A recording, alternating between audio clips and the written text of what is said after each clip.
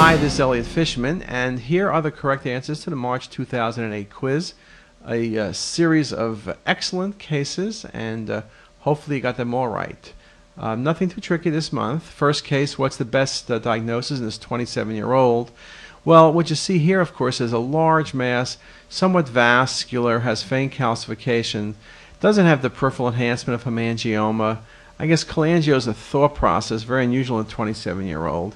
Lymphoma can give a solid mass, typically hypovascular. This is most consistent with a hepatoma, most likely hepatoma, and with the calcification and the patient's age, a fibrolamellar hepatoma is indeed pretty good. Okay, next case, patient's post-trauma. What's going on? Very nice example, CT cystogram. You see at the dome at 12 o'clock there's contrast extravasation. It's intraperitoneal contrast extravasation.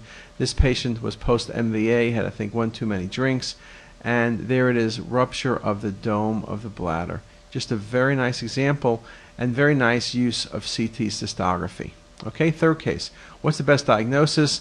And I showed you a very similar case last month. I've had a run of these. The patient has stents in place, the stents immediately positioned, and this is a wonderful example of retroperitoneal fibrosis. You know, many things, bleeds, lymphoma, variations, you can have some medial deviation, but when both ureters are displaced this far medially and the stents are a good hint, you got to think retroperitoneal fibrosis. What about this case? Well, this is a wonderful example of appendicitis.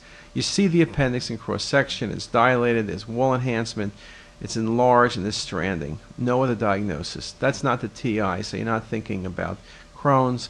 That's the appendix. Home run diagnosis. Next case, what about this one? Bony remodeling, lucency in the center. Bony remodeling can be seen in osteo, it can be seen in osteoid Central nidus, low density, is classic osteoid chronic osteomyelitis can have a involucrum centrally, but this smooth remodeling is great for osteoid No, this is not how Mets look, and this is not how an osteosarc looks. Okay, too smooth, too regular. Okay, what about the next case? Patient has an acute abdomen. What's going on? Well, you look anteriorly to the right of midline, there's a lot of stranding and inflammation. And this is against the patient's colon. And this is a wonderful example. It's not diverticulitis, though you can think about that. Appendix epiploica is more of a solid process, focal. Appendicitis, this is too high. This is a great example of a mental infarction. Patients are treated medically. Process resolves. We've had several cases like this. In this case, even the clinicians hadn't heard of a mental infarction. Next case, the least likely diagnosis. If you look at these, some of these are cystic, but making the point that cystic lesions are not always simple cysts. You get cystic mets from GIST tumor, ovarian cancer, and a few others. But of course, beyond the big cystic lesions, there are multiple lesions that are enhancing. This is a mixed batch of lesions. This was actually metastatic GIST tumor to liver. Melanoma would have been a good possibility, but the least likely, of course, a benign cyst. Now I asked you right lower quadrant pain, what's the diagnosis?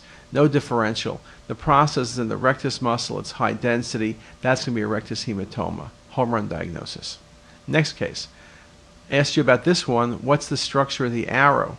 Well, you can see this patient has cirrhosis, large vessel, classic appearance in 3D for recanalized umbilical vein. Very nice example, again straightforward. And finally the last case, what other disease might be common in this patient? And when you look at the images, you see a bicuspid valve with calcification. Once you see that, you got to think what's associated with bicuspid valves. 50% of patients with coarcts get bicuspid valves, and so that's the answer.